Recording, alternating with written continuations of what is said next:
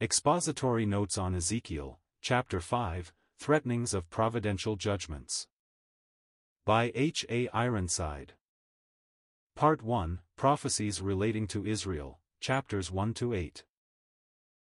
A fourth object lesson opens the present chapter, the illustration of the sharp sword used as a barber's razor.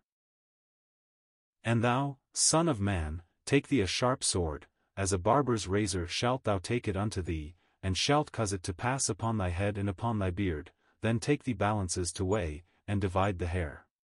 A third part shalt thou burn in the fire in the midst of the city, when the days of the siege are fulfilled, and thou shalt take a third part, and smite with the sword round about it, and a third part thou shalt scatter to the wind, and I will draw out a sword after them. And thou shalt take thereof a few in number, and bind them in thy skirts. And of these again shalt thou take, and cast them into the midst of the fire, and burn them in the fire, therefrom shall a fire come forth into all the house of Israel. Verses 1-4. The sharp sword was a readily understood symbol of bloody warfare and told of the ruthless and victorious Chaldean armies which God in his providential judgment had permitted to overrun the land of Judah, and against which the people of Israel had no power to stand because of their apostate condition.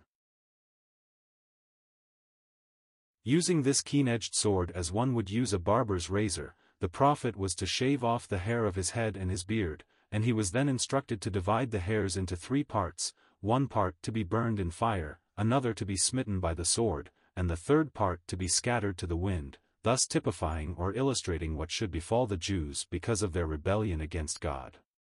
1/3 were to be destroyed in the siege of Jerusalem, another third mercilessly cut down by Nebuchadnezzar's cohorts, and the rest to be scattered over the earth among all nations, according as they had been warned many times before.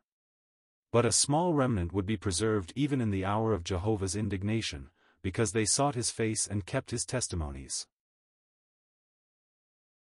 These were pictured by the few hairs reserved and bound in the skirt of the prophet's mantle, but even these were cast into the midst of the fire afterwards, for the righteous in Israel have had to suffer with the unrighteous during the long years of their exile from the land. All this is made clear in the verses that follow. Thus saith the Lord Jehovah, this is Jerusalem, I have set her in the midst of the nations, and countries that are round about her. And she hath rebelled against mine ordinances in doing wickedness more than the nations, and against my statutes more than the countries that are round about her, for they have rejected mine ordinances, and as for my statutes, they have not walked in them. Therefore thus saith the Lord Jehovah, because ye are turbulent more than the nations that are round about you, and have not walked in my statutes, neither have kept mine ordinances, neither have done after the ordinances of the nations that are round about you, therefore thus saith the Lord Jehovah, behold, I, even I, am against thee, and I will execute judgments in the midst of thee in the sight of the nations. And I will do in thee that which I have not done, and whereunto I will not do any more the like, because of all thine abominations. Therefore the fathers shall eat the sons in the midst of thee, and the sons shall eat their fathers, and I will execute judgments on thee, and the whole remnant of thee will I scatter unto all the winds.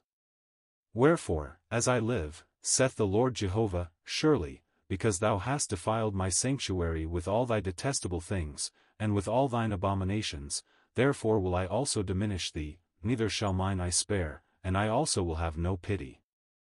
A third part of thee shall die with the pestilence, and with famine shall they be consumed in the midst of thee, and a third part shall fall by the sword round about thee, and a third part one will scatter unto all the winds, and will draw out a sword after them. Verses 5-12.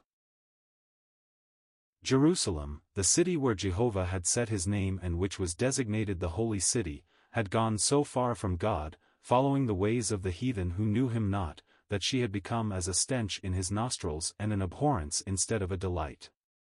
Jerusalem was guiltier far than those nations, because they had never been favored with such knowledge as Israel. They worshipped idols because they knew not the one true and living God. Israel knew him but forsook him, spurned the holy law he had given, and ignored the entreaties of his prophets. Consequently, he whom they had repudiated could deal with them only in judgment. He who loved them so tenderly had to become as their enemy. They must learn in suffering and anguish the bitterness of departure from his testimonies and from obedience to him who had redeemed them from bondage and had borne with their manners for so long. Now his patience was at an end, and judgment must take its course. His eye would no longer spare nor his heart pity. They must eat the bitter fruit of the seed they had sown. It is a solemn instance of the principle that runs all through Scripture, which shows that whatsoever is sown must be reaped. Thus shall mine anger be accomplished, and I will cause my wrath toward them to rest, and I shall be comforted, and they shall know that I, Jehovah, have spoken in my zeal, when I have accomplished my wrath upon them. Moreover I will make thee a desolation and a reproach among the nations that are round about thee, in the sight of all that pass by. So it shall be a reproach and a taunt, an instruction and an astonishment, unto the nations that are round about thee, when I shall execute judgments on thee in anger and in wrath, and in wrathful rebukes, Jehovah, have spoken it, when I shall send upon them the evil arrows of famine, that are for destruction, which I will send to destroy you. And I will increase the famine upon you, and will break your staff of bread, and I will send upon you famine and evil beasts, and they shall bereave thee, and pestilence and blood shall pass through thee, and I will bring the sword upon thee, I, Jehovah, have spoken it. Verses 13 to 17. Thus Jerusalem not only would be punished for her own sins, but also she would become an object lesson to the nations round about, giving them to see that sin always brings trouble and sorrow, and that only as nations walk before God in righteousness will they have his approval and blessing. Israel is today such an object lesson to the whole world if men but have eyes to see and hearts to understand. Though God must deal with sin in his people, he never gives them up. Israel is still his by covenant, and in a coming day he will draw the remnant back to himself and comfort them in their affliction. He will not keep his anger forever, but when they turn to him in repentance he will own them once more as his elect and bring them again into blessing even greater than they have known in the past. Meantime, they are destined to be a desolation and a reproach among the nations as they have been for some 25 centuries of sad and awful affliction.